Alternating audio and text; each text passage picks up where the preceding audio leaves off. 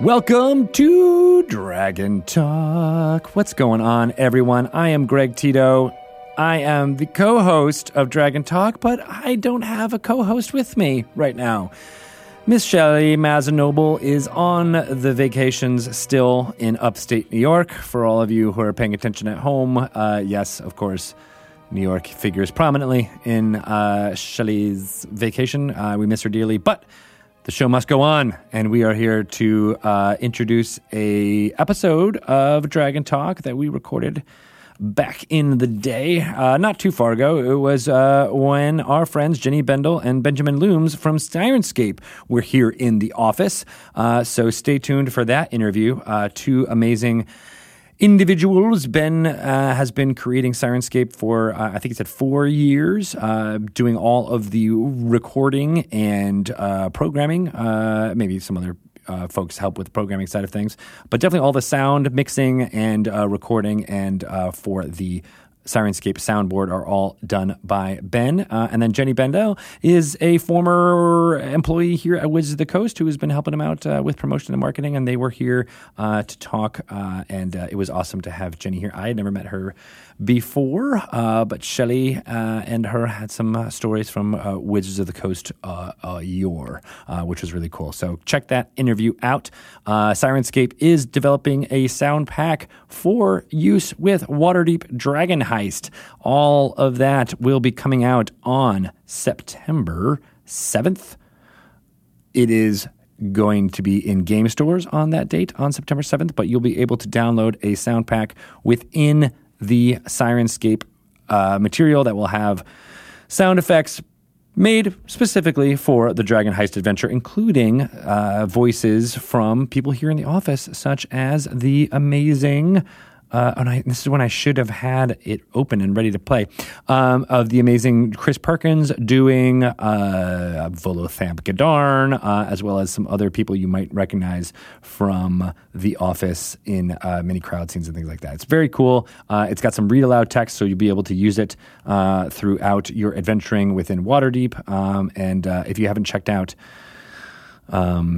Syrinscape at all, you totally should. It is awesome for people to use and enhance their games by adding sound effects, music, all kinds of fun stuff. So check it out if you haven't already. And again, get ready for Waterdeep Dragon Heist coming out on September 7th with this sound pack ready to go, which is going to be pretty cool. So now I feel like I have to at least give you a little bit of a hint of what this sound is. So here we go. Here is what it sounds like in the Yawning Portal.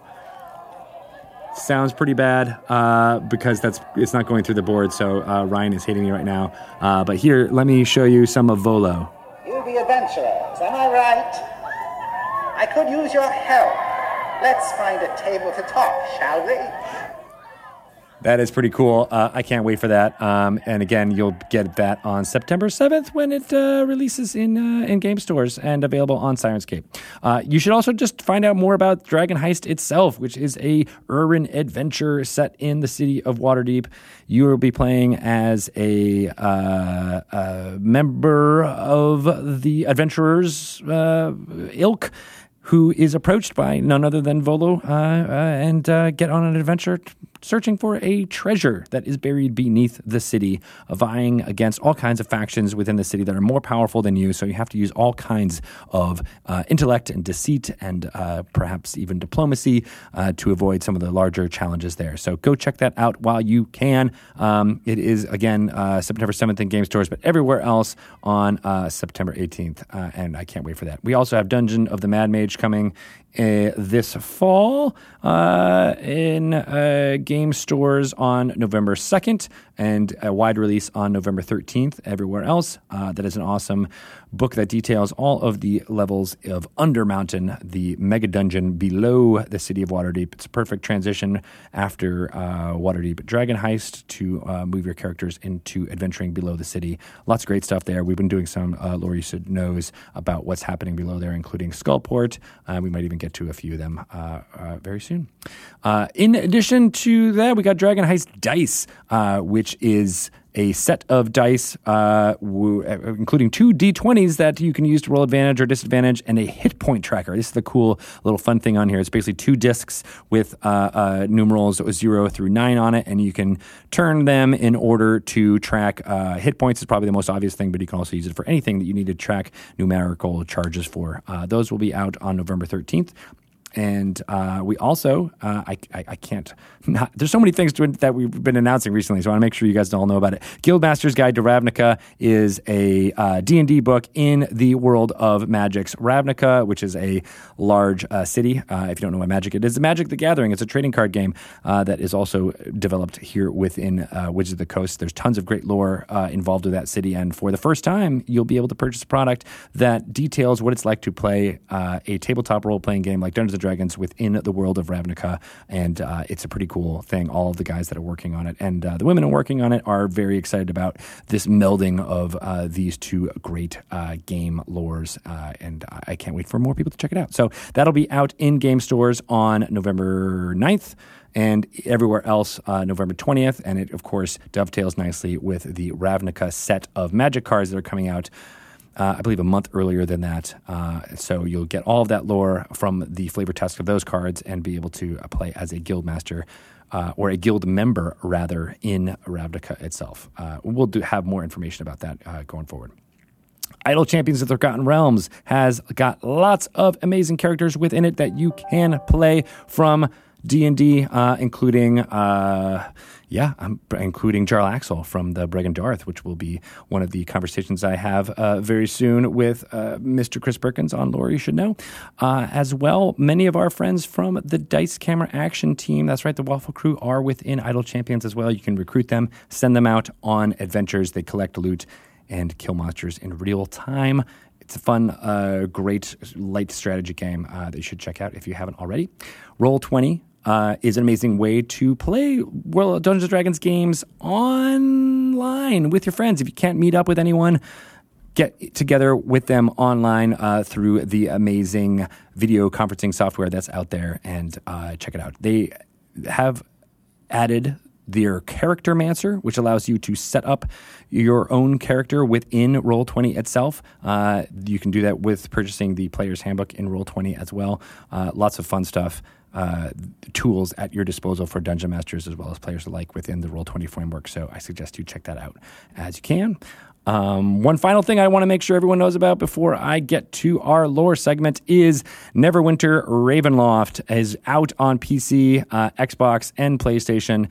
You can find out more at playneverwinter.com, but it is an MMO action oriented in which you can explore the city of Neverwinter, and for those who are caught up with the level cap, you can now jump into Ravenloft and contend against Strahd von Zarovich himself, which is super interesting and fun. So I suggest if you're interested in embodying that type of Dungeons & Dragons lore, check it out. It's available for free and is really fun. So it's worth your time, and I can't wait for more stuff that'll be coming from Neverwinter very soon. I really miss Shelley. I wish she was here. We don't get our normal banter going on when it's just me talking at you. So bear with us. Next week she will return, and I'll make her record all of these intros as much as we can. I need to find out everything that's going on in her vacation, whether Quinn is doing well, how the dogs and the cats all survived, and more. I just want to find out what's going on in upstate New York. I haven't been there in a while myself, so maybe more things and more places to adventure have been added to the Ithaca, Binghamton, Buffalo triumvirate. It's like the Bermuda Triangle up there, except it's the Buffalo Triangle. I don't think that's true, but I'm going to make it true now. When Shelley tells me all the great stories of what's been happening there. All right, stay tuned for our interview with Jenny Bendel and Benjamin Loomes from Syrinscape. You'll find out more about that thing, but in the meantime, we're going to go with a Lore You Should Know segment right about now.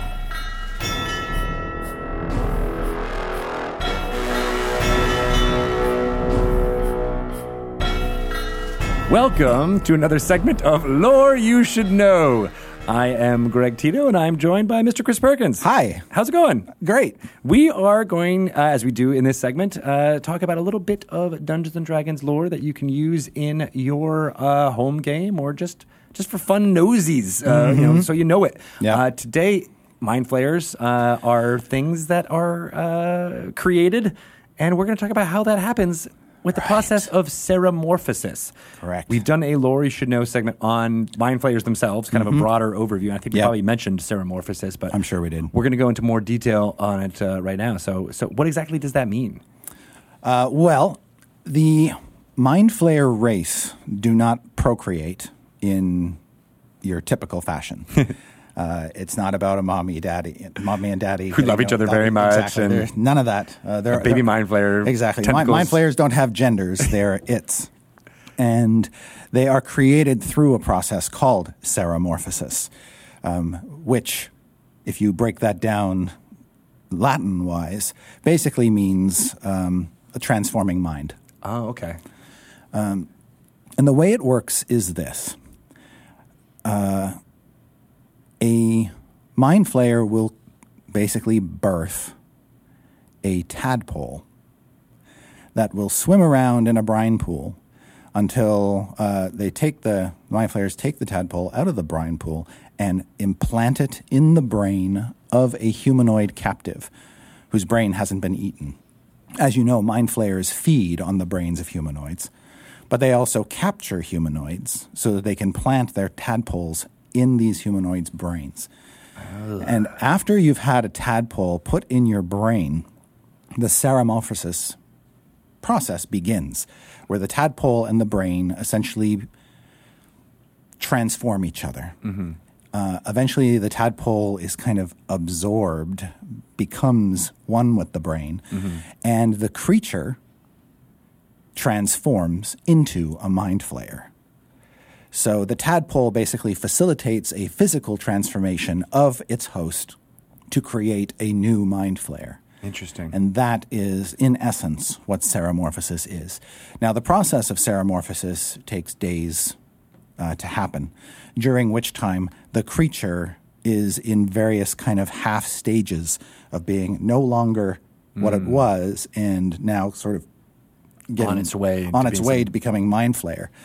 So it starts to sprout tentacles, and its skin changes, and its whole body chemistry basically is transformed by this tadpole.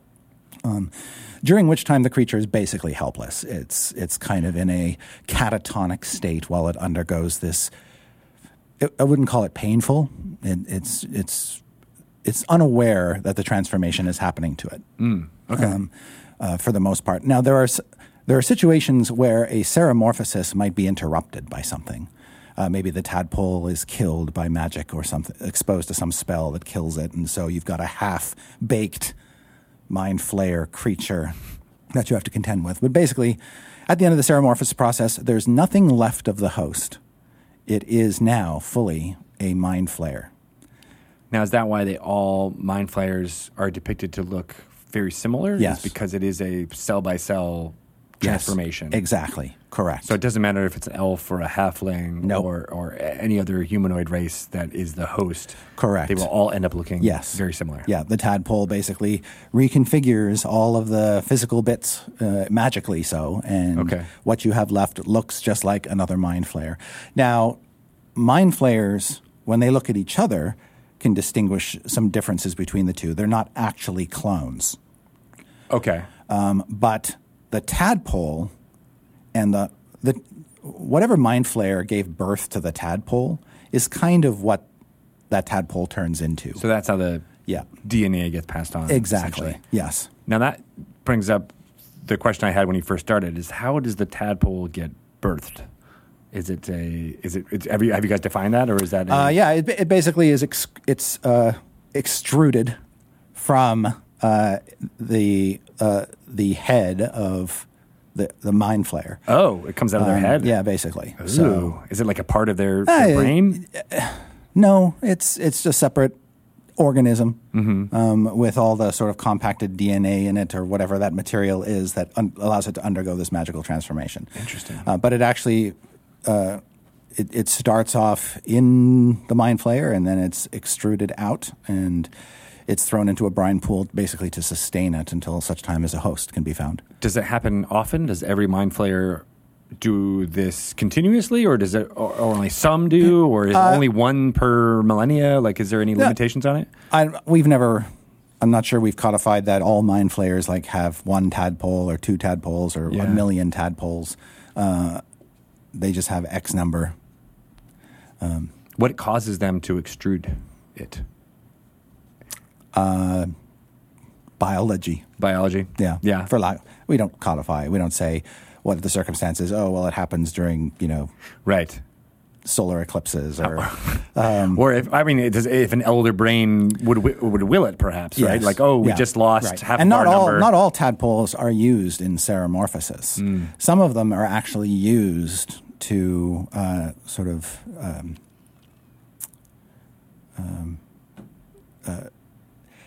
nourish each other.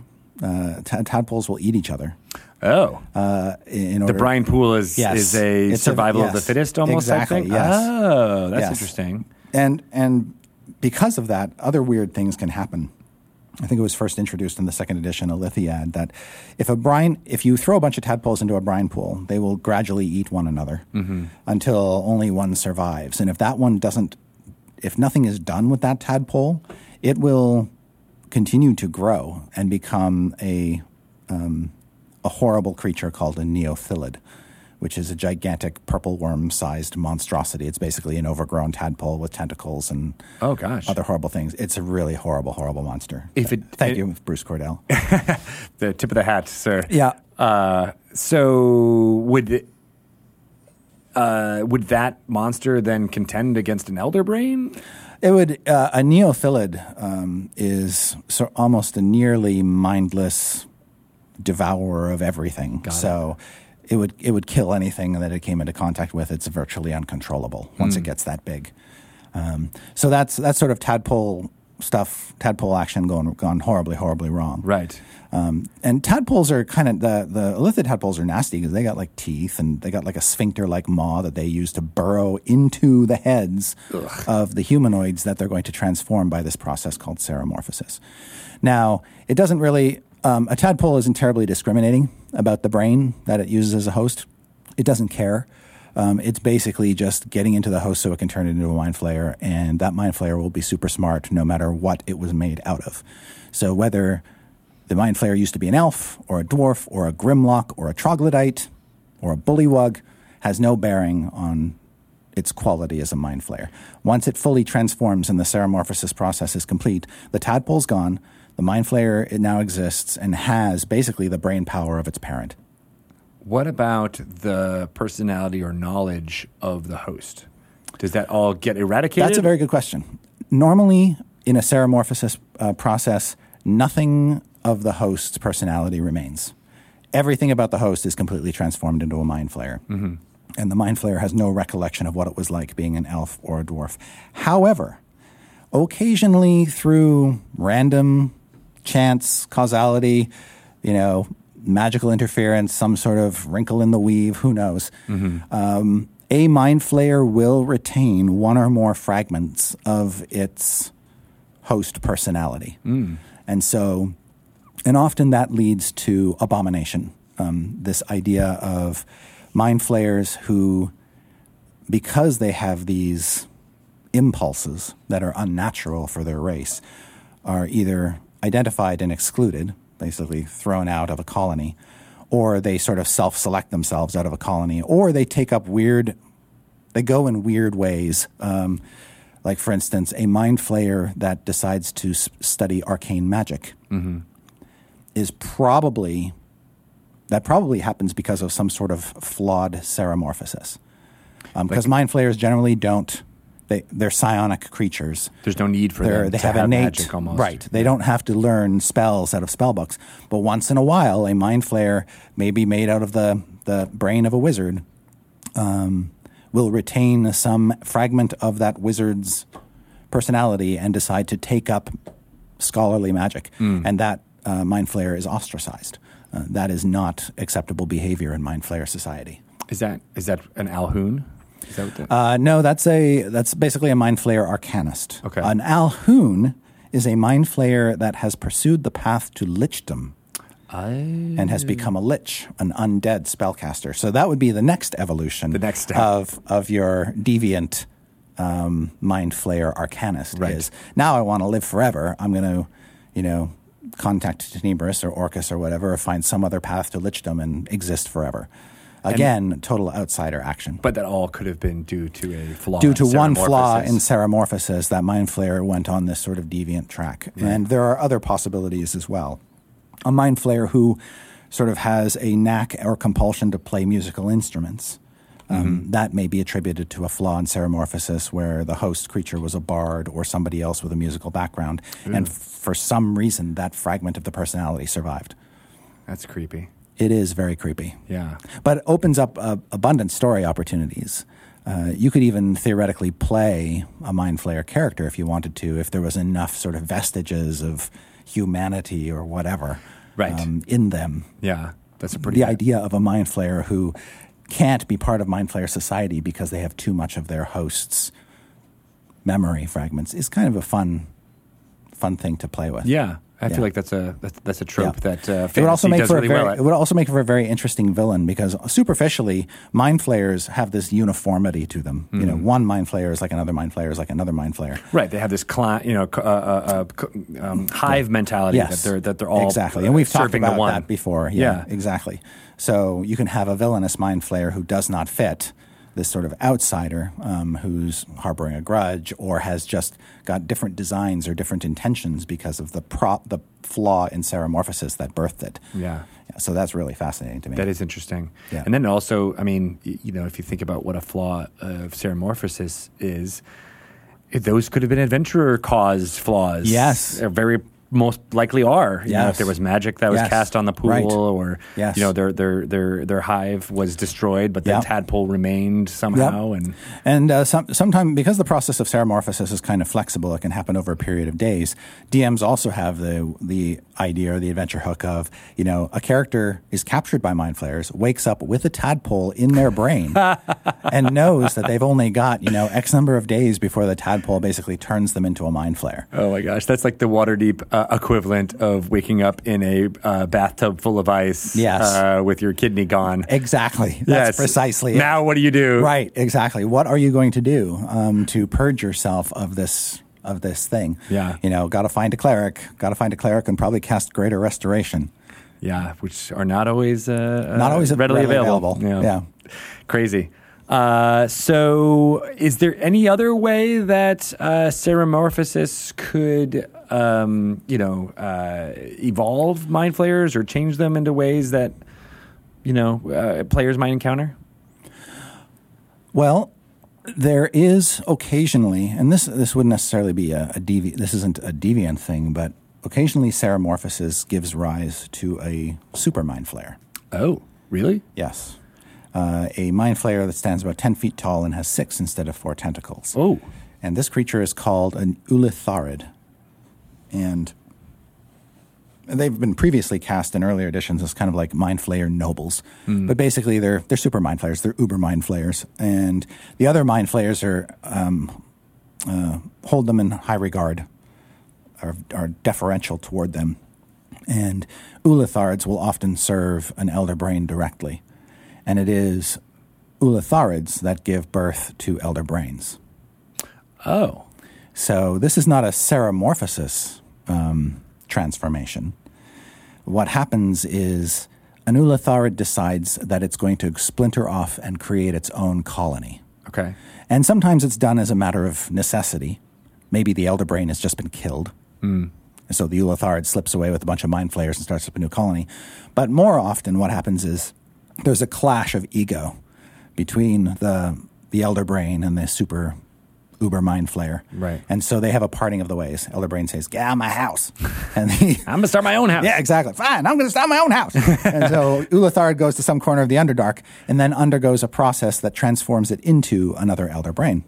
And an Ulithard has a staff called an extractor staff that it uses to crack its own head open And then mind flayers will take out the Ulatharid's brain, essentially killing the Ulatharid, and plant the brain in a brine pool, and then allow it to grow within this brine pool, and it will grow to like 10-foot diameter and eventually become an elder brain. Only Ulatharids can do this. Mind flayer brains are not strong enough to survive the process of the extraction and the growth. Right. But Ulatharids, because they're super mind flayers, can. How, and maybe this is, you're just going to say magic, but how does a brain grow? How does a brain get more? Magic. Okay. Yeah. So how does it get bigger and bigger and bigger? Right. Essentially, what they do is they can feed it tadpoles and psychic energy. There are all kinds of plot devices or contrivances to grow the elder brain, but basically it feeds on psychic energy and the energy of brains that are sort of dumped in, brought to it, and it devours those. I see. Right. And then it just sort of moves them into sort of neurons through osmosis, kind of takes in all that energy material and just grows and grows and grows and grows and grows. If the mind flayers in the colony do not bring it food, it will die. Got it. So it is dependent. When you're just a brain in a pool, you do depend a great deal on creatures with legs to bring you food. It sounds like a blues song or something like that. When you're just a brain in a pool. Exactly. What is in that pool? That's my last question. Is what is that brine? Is it just salt water, or is there more to it? No, it is a unique substance. It is a quasi-magical life effluvia that this thing relies on to survive. Does it psychic secrete nutrients? No, it's deposited in this pool. So again, it's the hive needs to the colony has to work together to make this happen. Otherwise, the whole thing just falls apart. Right? Yeah. I wonder what would happen if a human drank illithid brine. I think they'd probably just get poisoned and get smarter, really, really sick. No, it's not brain juice in the sense that it makes you smarter. It's just literally brain juice. I think they would make it smarter. I'm totally going to have some brain juice later on. I think that would be kind of a fun if characters are sucking on the brine pool. Maybe they do get a few points of intelligence in the short term. Right. And then in the long term, they turn into mind flayers. But the issue with that, of course, is that why aren't the mind flayers drinking it all? Like, why aren't they sneaking sips of it when the elder brain isn't looking? Because it's just not as tasty as brains to them, I guess. True. Fair.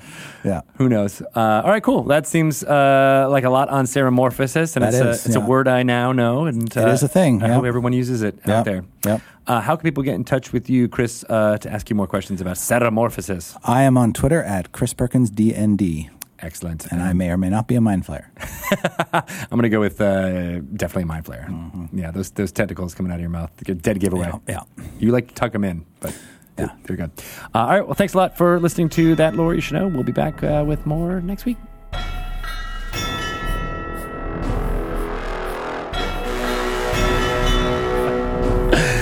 Oh, that was a very good Lore You Should Know segment. I'm so glad Chris is able to talk to me about seramorphosis in a room with lots of lights on, because I would not want to have him talk to me about that when I was alone, because it's very creepy to me. I didn't mention this in the segment, but it reminded me of Star Trek II. Yeah, I do not want to be Chekhov. Nope, not at all. So check that off my list.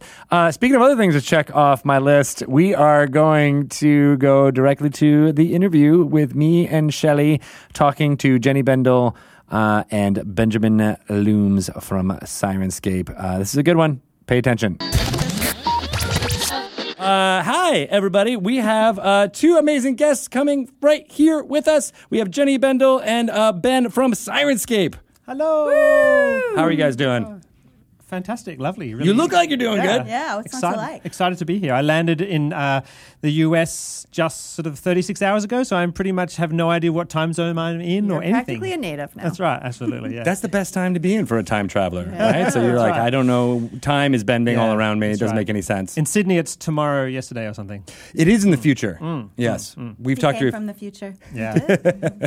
You too, Jenny. You came from the future too. Well, I currently live in the Central Time Zone, so yeah, I have 2 hours future. I came from. Nice. Future, yeah. So we are here to talk all about a new fun partnership between Wizards of the Coast, Dungeons & Dragons, and Syrinscape. This is exciting. For folks who are listening who may not know what Syrinscape or Dungeons & Dragons is, I hope they know that. But what is Syrinscape? What is it all about?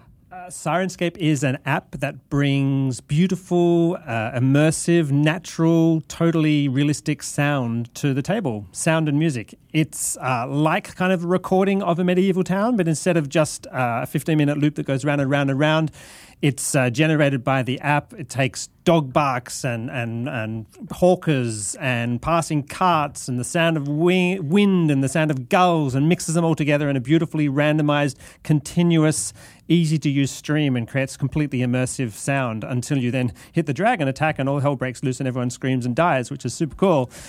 It was designed basically for me because I was sick of having to manage playlists and bringing up the wrong song or the mood of a movie soundtrack song changing because something random happens in the music and in the movie and suddenly the mood is supposed to change at my table. So it's just designed for me to really keep the attention of me playing the game on my players instead of with my head down sort of in some sort of computer trying to manage sound. And the other most important thing it does, which most people aren't able to do easily at the moment, is to mix their own music tracks from computer games that they own. They can upload those to the server and mix them together with environmental sounds of goblins flaying people alive or dragons chasing people down corridors with broomsticks or whatever you want, or laser guns for that matter. What? It's possible. I'll show you later if you want. I'll give you a demo of dragons with laser guns. So is all of this built in, and then you can just kind of customize what you want? Yeah. Oh my god! So it's an app, and it's a soundboard app, right? And so Syrinscape makes the official sounds of a bunch of the leading games in the tabletop hobby. We are very excited that D&D is our new partner. We're going to make the first sounds for this legendary game that's never had them before, I believe.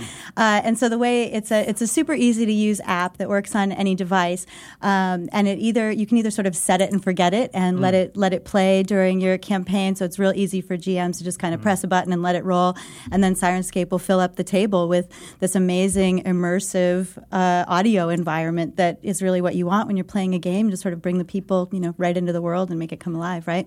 Yeah, should I give you a demo? It might be a really easy way to show. Sure, let's hear some sounds. So can you hear some peaceful morning there? That morning is so peaceful. It's lovely. Wait, is it M-O-U-R and...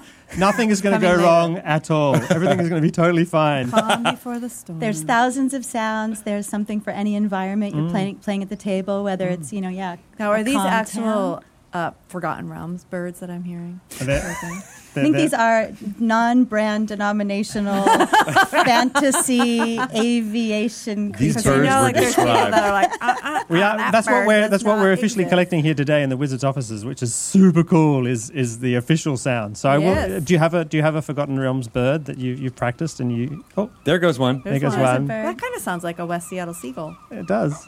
So when you're ready, dogs. all you do is I'm going to reach this. So I've touched Peaceful Morning as the one button I've touched, and as the PCs negotiate for like hours and hours with the barkeep about the price they were going to go and do the adventure for, you get so sick eventually you're like, I'm just going to have a dragon attack because I can't stand it anymore. I just reach over and I touch Dragon Fire, and that's all I do. As Jenny said, I just set and forget, and it will run by itself. Alarm bells goes off, music plays, the dragon roars. I can trigger some flames or some screaming. So you can add in more. You can. Say they want to attack the darkness with their magic missile. You can push a magic missile spell. What does that sound like? Oh, there we go. Fireballs. Fantastic. But the cool thing is, as Jenny said, you can set and forget and it'll just run and run and run. Or I can say I like the music. I can turn that up because it's totally awesome because I wrote it. Or you can turn the music off, and I'm going to go to the storm sound set, and I'm going to turn on rain and thunder and lightning. Still screaming though. So now we can extinguish our players while we light them at the same time.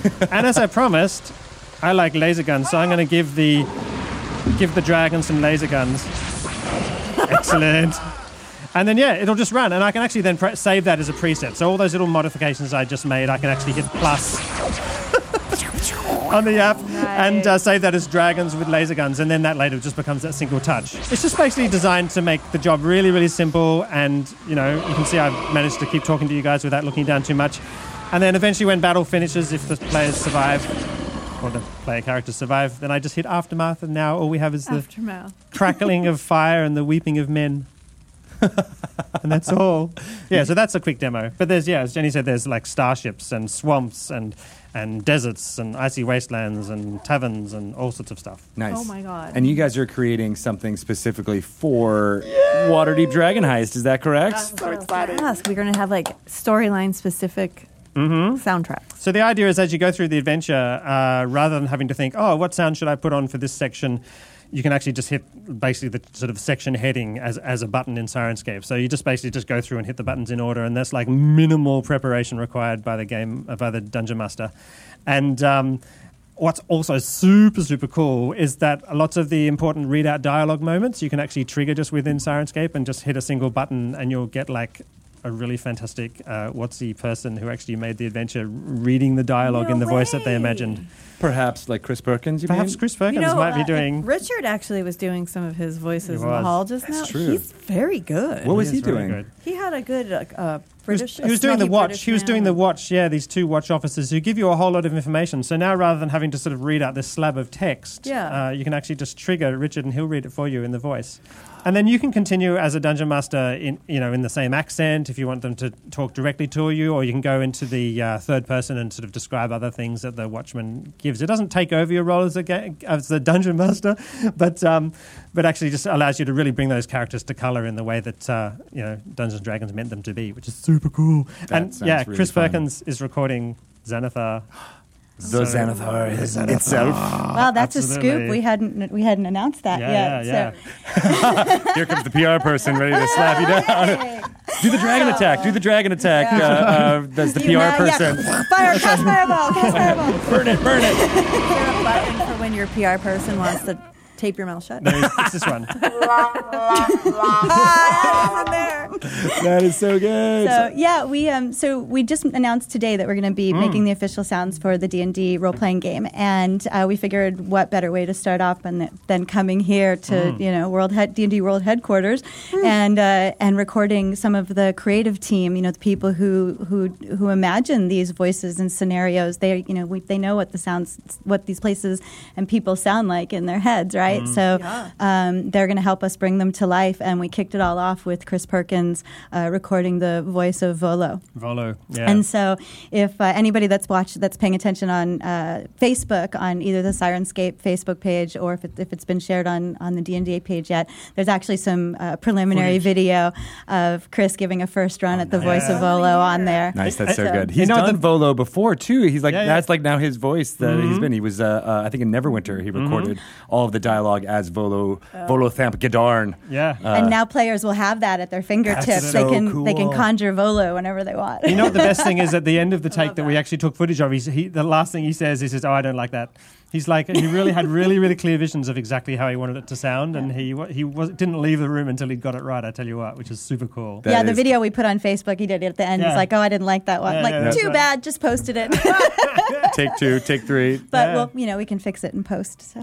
It's really cool. So I think, Shelley, are you going to Dungeon Master with Syrinscape at the ready? Maybe. I think so. I think this is even more inspiring. Shelley does really good voices. I don't know if you have any room for... Oh, you're coming in to do some recording. I mean, a C-3PO I said that type I voice. would. Oh dear! I can do a voice. My son thinks it's really funny. Put me in your soundboard. Put me in. They can be like generic droid. Yeah. I'm sure you can't. Yeah. Actually, droid is trademarked. Really? Nice Robot. by Star Wars. Robot. Yeah, space robot or Space something. Generic gold robot. Laser robot sword. Well, that's one of the most exciting things. Yeah. You can have a light sword battle. Yeah, that's right. In the The cantina that's non-specifically located in any place. non-specific space cantina. But I mean, literally all the spells I've got in Syrinscape so far have literally been called Force Missile and Fire Spell. So it will be super, super exciting to be able Change to put them. in the actual names of the spells. Do you have what if you cast a fireball and it misses? Is there a sound for like It's a There sound is- trombone. there's- here we go. Ready? And there's... Awesome. that's if you're that sort of dungeon master, and I absolutely, totally am that sort of dungeon master. There's even, most importantly, hang on, this is the important combination here, which I use frequently, is this one, obviously, which is your fireball, followed by... Yes. Good old Wilhelm. The day I discovered the Wilhelm scream was public domain was a day of great joy, which not many people understood, but now they do, that they get to trigger it themselves in Syrinscape, which That's is cool. awesome. Every movie has it now, so why not every session of D&D? Absolutely. Of course. And what's cool, so we're going to make, so Dragon Heist will be the first sort of complete collection that we make that of sound pack that will go along with playing the adventure. But also things like we were talking about, D&D monsters, right? We're going to bring to life some of these iconic D&D monsters that maybe haven't had a voice or a sound previously. That's right. And we'll be able to hear how they sound, how the kobold sounds, or the goblin sounds. That's right. What happens with the way we do it when we support an adventure is we create all the monsters that are required for that adventure. And yes, kobolds appear in Dragon Heist. I don't know. Oh, that might be a big reveal. And monsters are in Dragon Heist. right. I'm pretty sure. That's People right. might know that. I don't know. But then we'll release kobold, the official Dungeons and Dragons kobold battle, so you can just actually have a generic location. So if you need kobolds in your own homebrew, then you can use that as well. That's awesome. So how are these sounds created? Well, Red Dragons. Foley artists come in and make all that with ratchety things and balloons. That I would love to see. It's a combination of, basically, to create a monster, you need a unique source. So whether that's a human voice who can do a particular sound. I'm particularly proud of the Red Dragon because it's actually my voice. So you take something like and turn it into... That was originated from That's you? actually me, which is super cool. That's you hung over. That's right. Oh, yeah. So some amazing pitch shifting. I've also used all sorts of animals. I found Tasmanian devils the other day. There was a recording someone had of Tasmanian devil You basically have going... good animals in Australia. Scary animals, that's right. You basically find a new source and then you find a new way of processing it. It has to sound otherworldly. Obviously, it can't be obviously just a normal source. But if you listen to like a fox, Yeah. foxes basically sound like demons screaming in the woods already. Like you don't even do any modulation to it. It's Absolutely, crazy. that's right. So often it just needs a little shift or a reverse reverb or a formant shift or any of these fancy things, which are lots of fun. The fox. That's right. Have to Are people modify. too. I did a What cougar. does the fox say? We know now. There's a fox button. I thought once a cougar would be cool to have in Syrinscape as some sort of source, and then I found recordings of cougars, and they literally sound like this, and I'm not joking. Oh, and I was like, oh my gosh, sounds terrible. So ferocious. Yeah, I'm so resisting all the jokes in my head right now. I know. But thank you. That's not what they sound like. that's true. Steady, gentlemen. But think, you can do it. Sounds like ice cubes clinking in a glass of Chardonnay. So he has to resist, but you don't have to. Is that how it works? That's Okay, true. good. That's true. It's okay if I say it. That's right. So you said you created this for you essentially as Dungeon Yes. Master. Yes. When did you start playing Dungeons and Dragons, and when did you start wanting to make soundboards? Oh my Yeah. So I started in the 80s, and we went for Christmas at the Mile Lakes, which is about 5 hours north of Sydney. Sort of sand and heat and sandflies. Sounds lovely. It is lovely. Yeah. No, it was lovely. It was our yearly holiday that we always went on. Except I had chicken pox that year. I was just covered in Wow. red dots and calamine lotion, and it felt miserable. But then my parents gave me the red box, the first edition red box. And oh my god, and those illustrations of the cleric in the fitting chain armor and her needing the hero to toss her over his shoulder and rescue her from the evil Barglag or whatever his name was, the evil wizard. And that just set my mind on fire. It was amazing. And then, I played. I took a break. I missed second edition completely because of sort of late high school. And then I came back. I remember ringing a gaming store and asked about Dungeons and Dragons and how I would buy it. And they said, oh, so you're obviously 3.5. I'm like, yeah, sounds like a number. That sounds great. So I bought all the 3.5 books and bought the dice. I still use the one set of dice. I'm not one of those people who buys millions of dice and has a big jar. I just have my 7 dice, and if anyone touches them, they die. And then, so I was playing 3.5, and by that time I was a composer and an opera singer and a performer, performing lots on stage in the opera house and all sorts of things, pianist an and opera cellist. singer, too? I worked professionally as an opera singer with Opera Australia. way. Yeah, for years. The Sydney Opera House? Yeah. So nice. I've heard of that. Have you heard of that? It's a thing where people sing, yeah. And so really, to me, it just seemed really peculiar to sit at the table in silence listening to the sound of the fridge buzzing. And I just thought, well, music is a thing in movies that people got used to eventually. And so I started grabbing movie soundtracks, as I said, and that was kind of cool, but they always seemed to go in the wrong direction. So I started making recordings of environmental sounds. So I brought up a sequencer and dragged in some dog woofs and dragged in all those elements you're hearing. Went for 15 minutes. But the genesis for Syrinscape comes down to this one moment, which is so classic, where, as I said, the PCs, the players had been in this town negotiating with this stupid barkeep for like hours, like literally like an hour and a half. And that 15-minute recording went round for whatever that sum is, for the 7th time. And together they all stopped the table and went, hey, wait. Woof, woof. Oh! Because that one pattern had come round. They knew when the dog was going to bark. They knew when the dog was going to bark. 2 minutes and 37 seconds in, the dog's going to bark. And this means something. It's a puzzle That's that right. we players have to solve. Because the human mind is designed to notice patterns, right? That's what we do. We notice patterns when they're not there. It always rains on my tennis day on Thursday, for instance, kind of thing. So instead of creating immersion, it was actually drawing the players out of immersion and attracting their attention to the soundtrack, which should be completely subliminal. You're never thinking in a movie, oh, the trombones just played a tritone. That means the woman in the shower is kind of in trouble. So I only know what half those words were. That's right, yeah. Trombone. What is that? And woman was one of them. Yeah, I don't understand. But if I played you that sound, you'd totally understand exactly what it meant. That's right. You'd know the cue and what was going to happen to the character. Yeah. And so I started making my recordings longer and longer and longer. And then I hear always sort of dragging in dog woofs kind of and trying to space them out. And I was like, it occurred to me that this is a thing a computer does really, really well. You can give it 20 samples and tell it to pick one up in a random time. Syrinscape will put that dog woof when it comes around in a random direction in the surround spectrum at a random distance. And what's super cool, it will even apply the acoustic of the environment. So if it's a really echoey dungeon and you put it ages away, all you'll hear is just this kind of reverb tail of. I don't know why there'd be that dog woofing in the dungeon, but it might be. Or if it was close. You never know. That's right, yeah. If it's close, it'll be drier and more immediate. Do you know what I mean? Like imagine if that dog was at the distant end of a cathedral, it would just be like a. So you can tell the app will. Absolutely. Yeah, totally. That's right. It's science. Is there a brain exploding? That's right. Yeah. So I can give you that sound effect. The Syrinscape software is built on this really powerful algorithm, and so it's got thousands of sounds in it that have been custom created.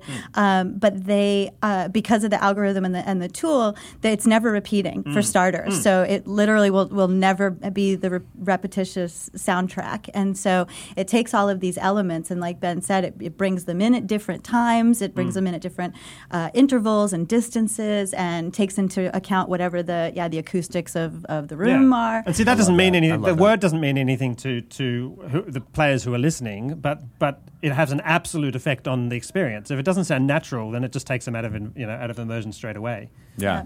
That's cool. And the idea being, that's what we do with these games, right? We like to create an immersive atmosphere for our players. We want them to get lost in the story, and this is sort of the missing element, right? It's that hasn't been around before, so it brings people into the game and really just makes all of the soundscape makes the environment come alive. So with a Ben getting 3.5 D&D. That was partly some of your marketing messages there from when you were previously here at Wizards of the Coast. Is that right? 3.5 was a little after my time, but I was part of the team that launched 3rd edition. I am a Wizards of the Coast alumni. Yeah, that's amazing. Back with Shelley, back in the day, in the way back machine. So cool. She was the coolest. She is cool. I'm still cool. I'm just old now. No, I still think you're super cool. I think you're super cool too. I know. It was really great before we started recording that you guys being like, oh, do you remember this? Do you remember that? Do you remember this? But you're a mom now? What? No, I'm not cool. No. I was cool at school. But it's so, I mean, this is so, this is amazing. I mean, the studio you guys have here, I mean, we just dreamed about this kind of stuff. Actually, I have a story, so it will be short. But when I was putting together the launch plan for Dungeons & Dragons, I remember having, for 3rd edition D&D, I remember pitching the idea of, well, what do you think? What if there was a way to show people, because people don't get how the game is played. So how do we show them what it looks like to, play it, watch a table of players, and we could put it on the World Wide Web. Oh my God. Let's get out our disc cameras and take pictures of people playing, and then go to CBS and get our film developed. Totally.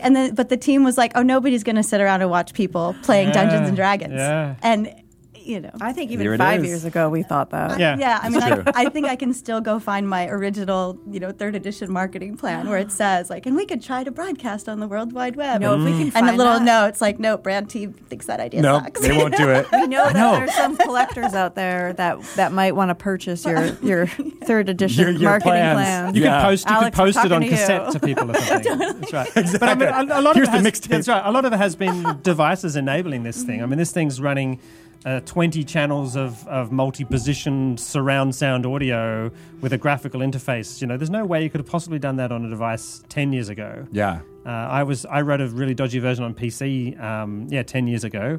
And it's only about 5 years ago that we realized that we could actually launch a company and release something that you can use on phones and tablets and PCs and Macs and all that sort of stuff. So it is technology that enables this. Plus, so therefore, with your theory, Twitch and YouTube have enabled actually streaming to becoming something really practical. Yeah, Right. it's amazing though. For those of us that have been in, this hobby forever, or the business of this hobby forever, it's really amazing to see there's. What? What? Sorry, I can't I got lost in the environment.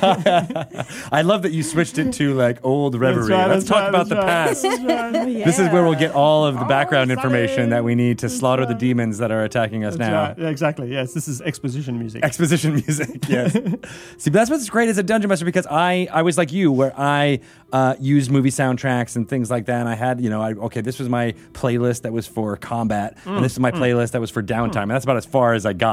But I ran into the same problems that you did, where it was like, okay, well, this song is great for the first 2 minutes, but the third minute is not the same mood as that one. And so I didn't have the wherewithal or the means to cut up or edit anything. And this does that all for you. And in a way that's so easy to use that I think it's a great tool. I really do. Yeah, it's really interesting having had to develop the music for this, because the music literally has to be somewhat uniform.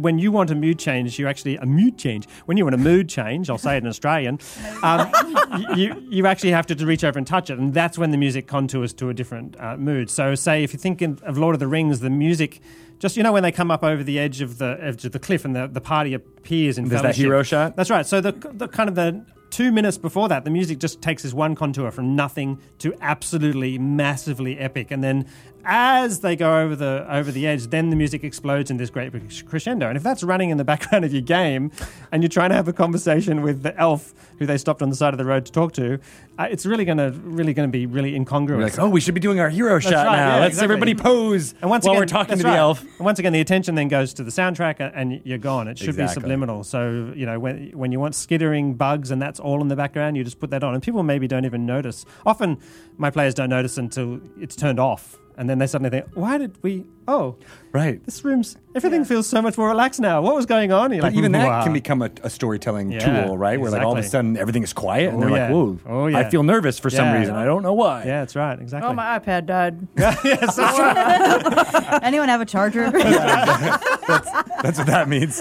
You Yeah. said there's over 1,000 sounds in here? There's about 350 sound sets, and each of those has 200 or 300 sounds in them. So way more than 1,000 sounds. Thousands Who did of them all? sound Thousands elements. and thousands You of didn't sound do elements. all of them. Yeah, mostly. Yeah, gradually over the last 5 years or so. Yeah, So no more opera singing because That's you're right. just making No, wolf noises and- Syrinscape literally took over my entire life. It's been hilarious. I was opera singing, singing chorus with Opera Australia and singing lots of minor roles all over the place, and working as a singing teacher, as you do as an opera singer. And I Or any creative That's endeavor. right. Yeah, exactly. Which I loved. I totally loved it. And I was doing an arts project with an amazing Australian philanthropist, and I just approached him because people were asking for this on iPad and stuff. I had this really dodgy PC version, which you can go back if you go on Wayback Machine and search for Syrinscape. And so we decided to give it a try, and he put me on for 2 days a week, and we made a budget and everything, and then it grew, and then it grew, and then it grew, and then now I'm just flying all over the world and going to the Dungeons and Dragons offices and chatting to people and recording Chris Perkins, which is so cool. So Ben's dreams come I know, true. Yeah. I'm mainly geeking out here. This was really just a ploy to be able to let him come visit. We get that a lot. That totally makes sense. That's right. So how did you two start working together, Jenny? When did you start? Because you said you've been his client for 4 years, or I think it's been about 4 years. So I was head of marketing with another RPG publisher, and you can name them. It's okay. I was over at Paizo and working with Pathfinder, which Ben also makes the sounds for Pathfinder, and I was having to review all of his ads and press releases and stuff. He had to get my approval as the head of marketing for the owner of the license, and I got tired of editing his stuff. I know those feels. We were talking about. Let me help you with that. Right. We were talking about media training before we went on air, and I've had good rigorous media training from Jenny. You're like, this press release is written in Australian. That's right. It needs to read. There's too many U's in this. I'm spending a lot of time and a lot of red ink on this. Somebody should be paying me for this. Good day spelled out just looks weird. But so we started working together in that capacity, and then at some point I ended up going to work for myself, and Ben came on board as a client, and so I've been working with Syrinscape ever since. That's super cool. So, and it's fun. I said, you have to do things like come to Gen Con and whatnot. So we've been building it along the way. We do cool stuff like the Sound Cave now, which actually you were asking about where the sounds come from. Yes. So Ben has done so many of them, and also his family too. That he's like in the living room with the wife and kids, great. taking sound samples. That's right. But so we developed this thing where it's called the Sound Cave, the Syrinscape Sound Cave, and we take it out to conventions and other places where we'll run into other gamers, and it's a portable recording booth, and so fans will come inside and do recordings, and it's great because it's this booth, but we did a little cave facade on it, and there's a doorway that's got a dragon in it, so you have to go into the dragon's cave, and then once they're in there, we'll ask them to record a specific sound. So this summer, actually at Gen Con, we're going to be asking fans to come give us their voices. We're not sure yet what we're going to be asking them for, but it will be for Dragon Heist. And so the D&D community can actually become immortalized in an official D&D RPG sound set, which was pretty exciting. Yeah, we've been discussing maybe either a monster that needs a group of lots of different cries of a similar kind, so we don't actually have the same voice actor doing all the same cries, so it sounds like one person trying to put on different voices. Or indeed street people passing on the street making sort of random comments or whatever, because as I said, you don't want the same sound to be noticed repeating itself ever. So if we can get 100 different sort of random street comments that you just subliminally hear somewhere in the background mixed in with a whole mush of other sounds, then that works really, really well for the app. Bring out your dad. Yeah, that's right. Over and over again. Oh, Marjorie said blah, blah, blah, blah. Exactly. The Shoggoth, like what we did for the Shoggoth is amazing. So cool. So we made a backing track of a whole lot of lines, sort of Cthulhu-esque lines. I kind of want to eat your soul and have it on toast for breakfast like Vegemite. Which is Vegemite's an Australian thing. That's right. Are you talking about sound stuff again? That's right. I don't understand that. It's a 3-tone Vegemite. Where was I? I'm just thinking of Vegemite. We were making sorry, we made a guide track of me saying these sounds, and we got everyone in the whole world at all the cons we went to, UK Games Expo, Gen Con, blah, blah, blah. Literally every convention we went to last year. and everyone recorded in perfect unison, or the best they could manage, together with this soundtrack. And then we placed all their voices together, and it was like the Borg of Cthulhu. It's kind of like group sort of mind-destroying psychic horror, all speaking in unison. Yeah, 1,000 voices making the one singular voice of the Shoggoth creature. It's just epic. And then we also got everyone to improvise just general blah, blah, blah, blah, blah, blah, blah, horror and general things. And then we made that kind of a wash of literally dozens and dozens and dozens of all voices intertwining. You just hear kind of death emerge or a psychic laugh or something. And that was really, really spooky. And we literally wouldn't have been able to do that without the fans coming. And the options are hire 1,000 voice actors or let people come and have some fun with Syrinscape. And everyone who contributes to a sound set gets that sound set for free when we release it, which is super cool. And we have a credits page, so people get to have their name in lights and they get to, sort of bragging rights that they were able to contribute contribute to Yeah. the official I just love sounds that- of their favorite game. I love that too as a dungeon master, that you can be like, oh, I did this, I went to this convention, and this is the sound that but after the session, so it doesn't break Yeah. immersion. But Yeah. that feel of being a part of the story that everybody can interact with, I think is, I don't know, that's a benefit unto itself. I've got it here actually. So Shoggoth. So and that's in the public creepy. domain as well, So so we're creepy. safe. That's right. Oh, I just spelled it shotgun. Okay, thank you, autocorrect. That's so hilarious. Shotgun, Sorry. shotgun. Oh, okay, sorry. Right, Shog. That's not the shotgun. Apple. There's so many different mentally challenging Okay, here we are. demons that will come and eat your brains. That's what's been happening So this I whole was time. try and trigger. Here we are. So these are individual attendees. Yeah. Okay. That's creepy. It's super creepy. I'm already Yeah. scared. Here's them all together. Here we are. Right. UK Games Expo.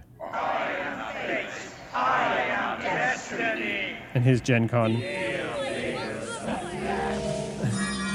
So creepy.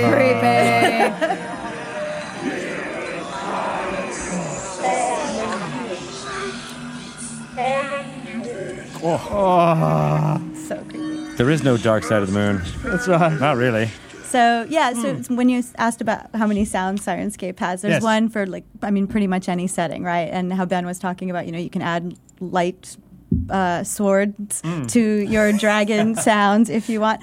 But yeah, whether it's a beach on a coastline somewhere, or it's a bustling town, or it's a dragon raid, there's something for every sound. And you were saying Or that every also environment. people use this not in a tabletop RPG settings as well, just as office background music or Yeah. in therapy. The Like that morning sounds so one cool. is very pleasant. Yeah. Yeah, I mean, you really can bring up any audio landscape that you want to Yeah. listen to. And so, yeah, we've got folks listening to it just as, background music in their Yeah. office. But then also we've got teachers and educators and folks who work with kids with autism. Like there's been a whole lot of uses that they've really found that this sort of dynamic sound tool has Yeah. been really beneficial. Nerd love Strong Gym use it to motivate their interactive RPG exercise sessions. which Really? is they sent me a video of it the other day. It's just Oh, yeah. amazing. Wait, what is Nerd Strong? wait, Nerd what? Strong, yeah, look it up. It's like a CrossFit class, but it's done with fantasy RPG flavor. Yeah. Sweet. And so, so your Sirenscape booming exercise out is and, all, No. okay, now wield your Way. broadsword up over your head or whatever. I think you get bonuses to the rolls that you then roll. Yeah. Totally. Do 20. Let's do it. What's a fitness word? I don't know any. I don't know, right? This is like the sound jargon conversation. So how long before you don't need a tablet and this is just your brain can control the soundtrack for your players? Oh, we have talked about voice control because that's the thing that's almost working. You could have it listen to what the game master says and then it could just react and play things. But that almost could be it could be even worse than good. I But wonder if you could do that with like an Alexa or something. yeah, that's right. It's quite plausible. She's listening. That's right. She just turned on and everybody's homes right now. Play Danger Zone. We would love to make Syrinscape. We don't for have the Alexa. license for that. If anybody who works with Alexa is listening, Yeah. we would love to make Sirenscape for Alexa. Absolutely. I'd love to be able to walk. Hello. I'd like to be able to walk in and say, Sirenscape, play Stony Beach," and it just starts, and then add rain, and some rain gets That added would be in. cool. if I feel like it would Alexa break could hear- immersion though if you were giving voice Yeah, I think commands so. in I the think that middle would of be a game. terrible. Yeah, You just have not to in the turn game. her on, give her a skill, and then she's Yeah. listening. And then when the dungeon master's like, "You walk outside and it's pouring rain," and then it just triggers the rain. Yeah, sound. yeah, yeah. Or you hear a red dragon in the distance, and then Yeah, yeah. And Alexa picks she's that just up and picking starts. up with that. The only problem with that is though, like, the king is dead. Long may the next king reign. That's right. yeah, Or like she would- his name's Bart. No, I said Bart. No, really, Bart. How come we don't have this for Quinn going right now? I need this. Our kids would love that. We took it there. Yep. Yeah. Yeah, I put farts in Syrinscape. Of course that's you right. did. No, did you source those individually? And Is that also people at conventions in the sound? are they No. also organized by food consumed or Vegetarian on smell? Weight Watchers. Is there a smell factor? The burps actually are really interesting. They came from a radio. A fan of Syrinscape runs a radio show, and they ran a competition to to find the best burp, and all their fans of the radio show posted in all these burps, and then they asked permission to their fans to then pass them on to Syrinscape, so we could put them in Syrinscape, and that's why there are now burps in Syrinscape as well. Excuse me. I'm sorry. Editing them was literally nauseating. It was like really, yeah. I had to kind of do it in 20 minute stints. Oh, is there throw-up sounds? No. Yeah, there is. No. I gotta take my headphones off. I can't hear it. You're gonna hear it. Oh my God. Can we do a palate cleansing fireball right now? Yeah, do a fireball. Burn it. Birds. Bring back the seagulls. Light those. There's nothing better than burning vomit smell. Absolutely. With Wilhelm at the end. It really just makes you part of the environment. I feel like something just happened to us that would not have happened if you didn't have the sounds going. We're fully immersed. It's true. We were in it. We're fully immersed in vomit. Well, thank you guys. This is so cool. I can't wait for the Dragon Heist sound pack to come out. Do we know when that might be? I believe September 8th is the release date. So, Nice. yeah, we're planning on having the entire sound set for Dragon Heist available on day one. So, if anybody, whoever's going to pick up and play this adventure should start on day one playing with sound. Yeah, because, absolutely. it's the first time in, this game that's been around for decades that's going to have its own soundtrack to go along with it. Yeah. So cool. That's really With literally stars of the team who design and build and wrote the adventure acting out the characters that they love, which is so cool. You will totally be in it. You can buy your. You're not getting out of it now. I Totally don't want getting to. it. Okay. I don't want to We've get out been of it. recording in your cubicle all of the farts for like the last 25 days. All right. I need you to sign this release form. There is a grey ooze which could use those sorts of explosions. Bart already called the gray ooze. He was like, "This is my wheelhouse. Yeah, that's right. I can do all these sounds." Yeah, Really? He did. he did. Yeah, it's going to be awesome. The great ooze. So people will be able to buy the product just as the sound sets, the sound pack, just as a one-off, which just as a one-off purchase, or you can also actually unlock everything in Syrinscape with a subscription as well. And you can find out all that information at Syrinscape.com, and you can just also download the Fantasy Player right now at Syrinscape.com/download, and it comes with like 8 free sound sets, including that Dragon Battle which I demoed, and the Storm sound set, and a kind of a medieval town, and some things to just get you started, so you can find out how it works and use it at your table already for free, and then grab the cool stuff which is shiny. Sweet. And that's September 8th is the same day that Waterdeep Dragon Heist is going to be available in game stores. So you'll be ready to go from day one, which is going to be fun. Woohoo! Great. You got all the Syrinscape information, but how can people find out about you guys personally, like what you're doing? Where can people follow you? If you want them. If you want that. I tend to share my life through the Syrinscape feed because I'm tragic and cool. Because it's taken over your life. It's taken over my life at the That's what it moment. is, Yeah, but you can find me through the Syrinscape feed and through Facebook. If you just search for Benjamin Loomes, it's quite a unique name. You'll find out about me and all the things I've done on my YouTube channel. On Twitter, that's at Benjamin Loomes? Or is that... I don't actually use... I did make a Twitter account, but I'm bad and I didn't use it. So the Syrinscape is the best. Syrinscape's the best one. is the best place That to makes perfect find all sense. of us. You'll see I take photos of pretty places like Seattle mountains and things when I go on tour and post that on the Syrinscape feed because it's beautiful and I like beautiful things. It's true. Any we love it footage here. of you as an opera singer? There are. You can actually see me singing on my YouTube channel. So if you go there and search for Benjamin Loomes, you'll find a couple of little tidbits. Really? Yeah, tidbits, Americans say that, don't they? Yes. Yes. I have to make sure I speak American when I'm here. It's very difficult. That's right. Yeah. Water. Water. Isn't that the word you said that you struggle with? Yes. No. Water. Yeah, water.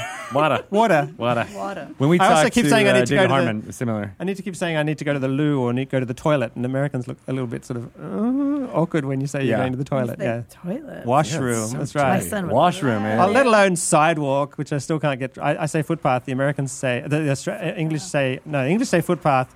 I don't know. Pavement. You say, don't you?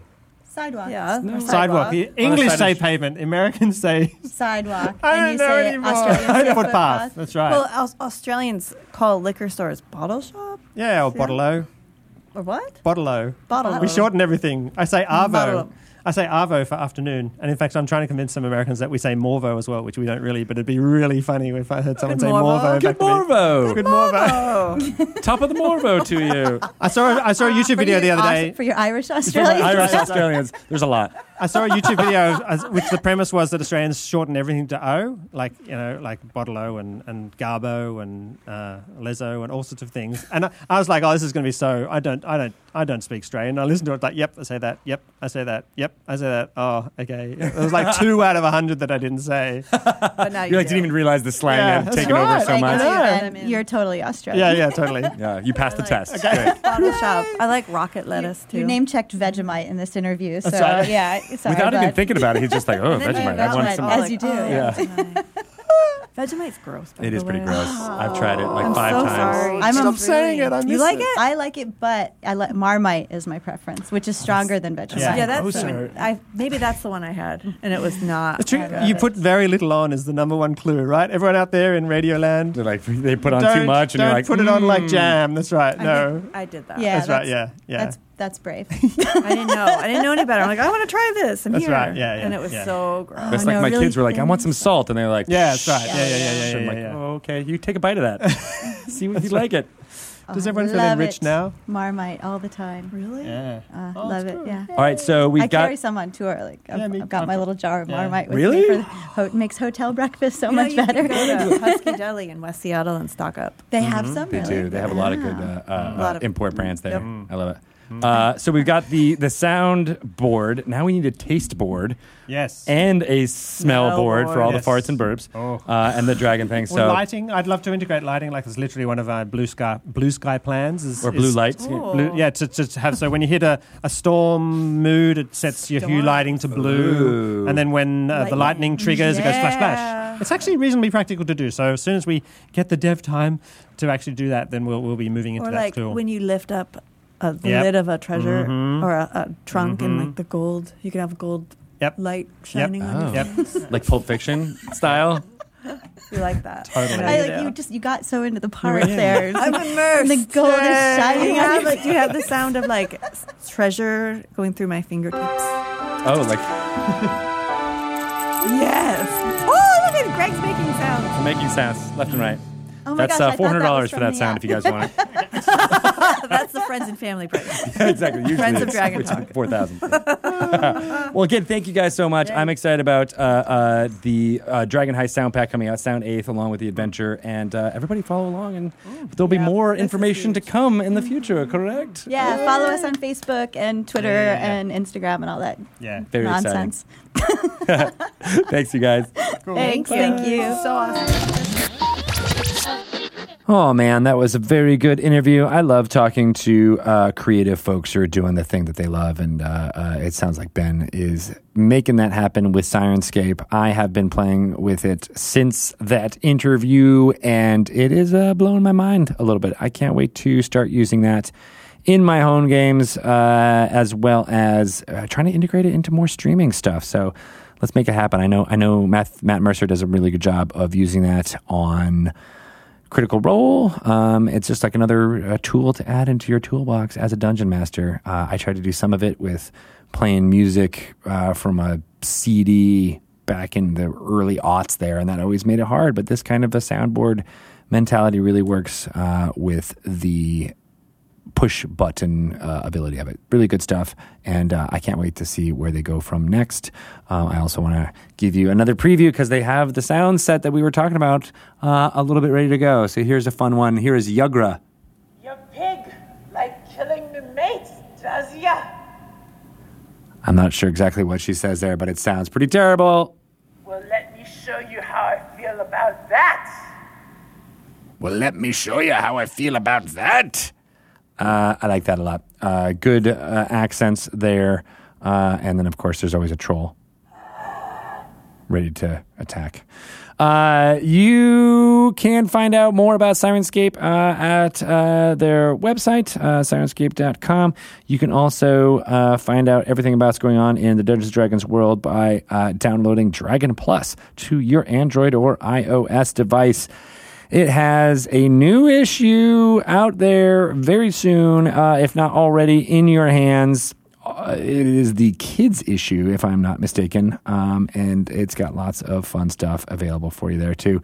As I said, you can download that for your devices, but you can also access that on your dragonmag.com on the web. All that fun stuff is available at your fingertips. It also has a great aggregator of all of the Dungeons & Dragons social media accounts. So if you're looking for a way to track all that in once, Dragon Plus has got you covered. It's good stuff. There are also lots of fun stuff coming from Art and Arcana. It's visual history of Dungeons & Dragons from 10 Speed Press. We gave them all kinds of access to the artwork created for Dungeons & Dragons, and this book, what's more than 400 pages with more than 700 pieces of art, traces the illustrated history of Dungeons & Dragons from 1974 and before to today. I think there's even an image from the Stream of Annihilation made it into the printed version of the book, which is really cool. You can find out more about Art and Arcana, a visual history from 10 Speed Press, by going to their website or searching for that. It's available everywhere on October 23rd, and the authors are pretty cool, and you'll be hearing more from them as we get closer to that date. Gale Force 9 is an awesome partner. They're doing some great things by putting Nolzur's marvelous pigments out there for you to purchase. Have you ever done any painting of miniatures out there? It's a part of this hobby that I have not delved into. I've usually depended upon the pre-painted miniatures, but there is something really cool about getting something that's a blank canvas and putting your own personal spin on the coloring of what your halfling mage looks like, for example. And now you can do that with licensed stuff from Gale Force 9. As I said, there is the line is called Nolzur's Marvelous Pigments. There's a couple of sets out there, an adventurer paint set, a monster paint set, and a brush set. The adventurer set comes with 10 war paints, a brush, and an exclusive, exclusive Minsk mini, Minsk and Boo being the characters from Baldur's Gate you might recognize from the Stream of Many Eyes as a previous Dragon Talk guest, Trent Oster, dressed as him. You get him in miniature form. The monster paint set has 36 paints, including an owlbear mini, which I've heard great things from miniature painters that they love this version of the owlbear. So check that out. There's also a brush set. Gale Force 9 is also working on Vault of Dragons, which is a board game for 2 to 4 players, set in Waterdeep, all taking place around the Waterdeep Dragon Heist storyline. So a couple good things coming from Gale Force 9, which is awesome. Beadle and Grimm's is just coming off of their appearance at Gen Con in Indianapolis. They, I think, were there with another friend of the brands in Wormwood Gaming. And if you're unsure of what is Beadle and Grimm's, it is a company co-founded by a D&D group in their middle ages, getting a platinum box for Waterdeep Dragon Heist together. That's right, the Waterdeep Dragon Heist Platinum Edition. It contains everything you need to run that adventure with style, including high-quality battle maps, more than 20 miniatures for use in many different encounters, original artwork, a premium DM screen, and tons of props to hand out to your players to really increase the immersive nature of your game. Coins, tokens, badges, that type of things, tactile, that really transport you into the world of Waterdeep Dragon Heist. That box, the Waterdeep Dragon Heist Platinum Edition, is available for pre-order right now, and it will be out in October for delivery. So good stuff there, worth checking out. We'll be talking to those guys more in the fall as well, including probably another interview with Mr. Matthew Lillard, who is kind of the driving force behind the frontward-facing parts of Beadle and Grimm's. In fact, just so you know, I think Beadle was his character that he played for many, many years, and they created a shop in, let's say, Waterdeep, where you can buy all this stuff. So it ties into a whole bunch of stuff that's going on here with Dungeons & Dragons. We also have the ABCs and 1, 2, 3s of D&D coming out, which are super cool introductions to the world of Dungeons & Dragons for your little ones. Rhyming couplets written by Ivan Van Norman, illustrations by Caleb Cleveland. It's pretty cool. They'll be out in stores October 23rd. They're only $15 each, so great gifts to add to your list for imaginative kids in your brood Is that the right word? It's probably the wrong word to use, but it's definitely out there for fans of Dungeons & Dragons to get to try and spawn new fans. Gosh, I'm making it sound pretty gross, but you know what I'm trying to say. I feel like there's one more other thing I wanted to... Oh, yeah, the coloring book. I can't wait for Adventures Outlined to come out, and I don't have to wait too long because it's going to be out on October 20th everywhere. This is a true coloring book with artwork created specifically to color in by Todd James. More of this pen and line artwork that is iconically drawn to look like a comic book from the early 1980s. I just love the style. He depicts the different monsters and adventurers within Dungeons & Dragons with a really interesting flair, and I can't wait to get that with my kids and color it in with some crayons because it looks pretty awesome. There's also snippets of text on the on the pages facing the drawings written by none other than Adam Lee from the Dungeons & Dragons team. So that's cool stuff. Coming out August 20th everywhere, and it is definitely another thing that I'm going to add to my list to get to all the kids out there come this fall. So check it out if you can in game stores on August 10th, but it'll be everywhere August 20th. Actually, is that right? It might be August 21st now that I'm thinking about it. Yes, August 21st. I've been saying 20th this whole time. I'm so wrong. Where is Shelley? I need her to correct me. She'll be coming back next week. We'll record one of these intros for the next episode for that. I'm going to stop talking right now. You are the best. Thank you, everyone who listens to all of these podcasts. You make us happy on a daily basis, as you mentioned us on Twitter. You can do that. I'm at Greg Tito. Love to hear from you. Shelley is at Shelley Moo. And if you want to find out anything about this whole game that we're talking about, go to dungeonsanddragons.com or download Dragon Plus for your Android and iOS phone. And while you're at it, on all those things, you know, I haven't said this in a while, but definitely give us a review or tell people about the show. We definitely want to make as many more people out in the community aware of what we're doing here and the parts of the community that we highlight with our interviews and things like that. So let people know. Sing the word out on your channels. All right, you're the best, everyone. The only thing I really have to see is if I want to explore a little bit into this cave. And hey, what's this thing do? Rocks are falling and I'm dead.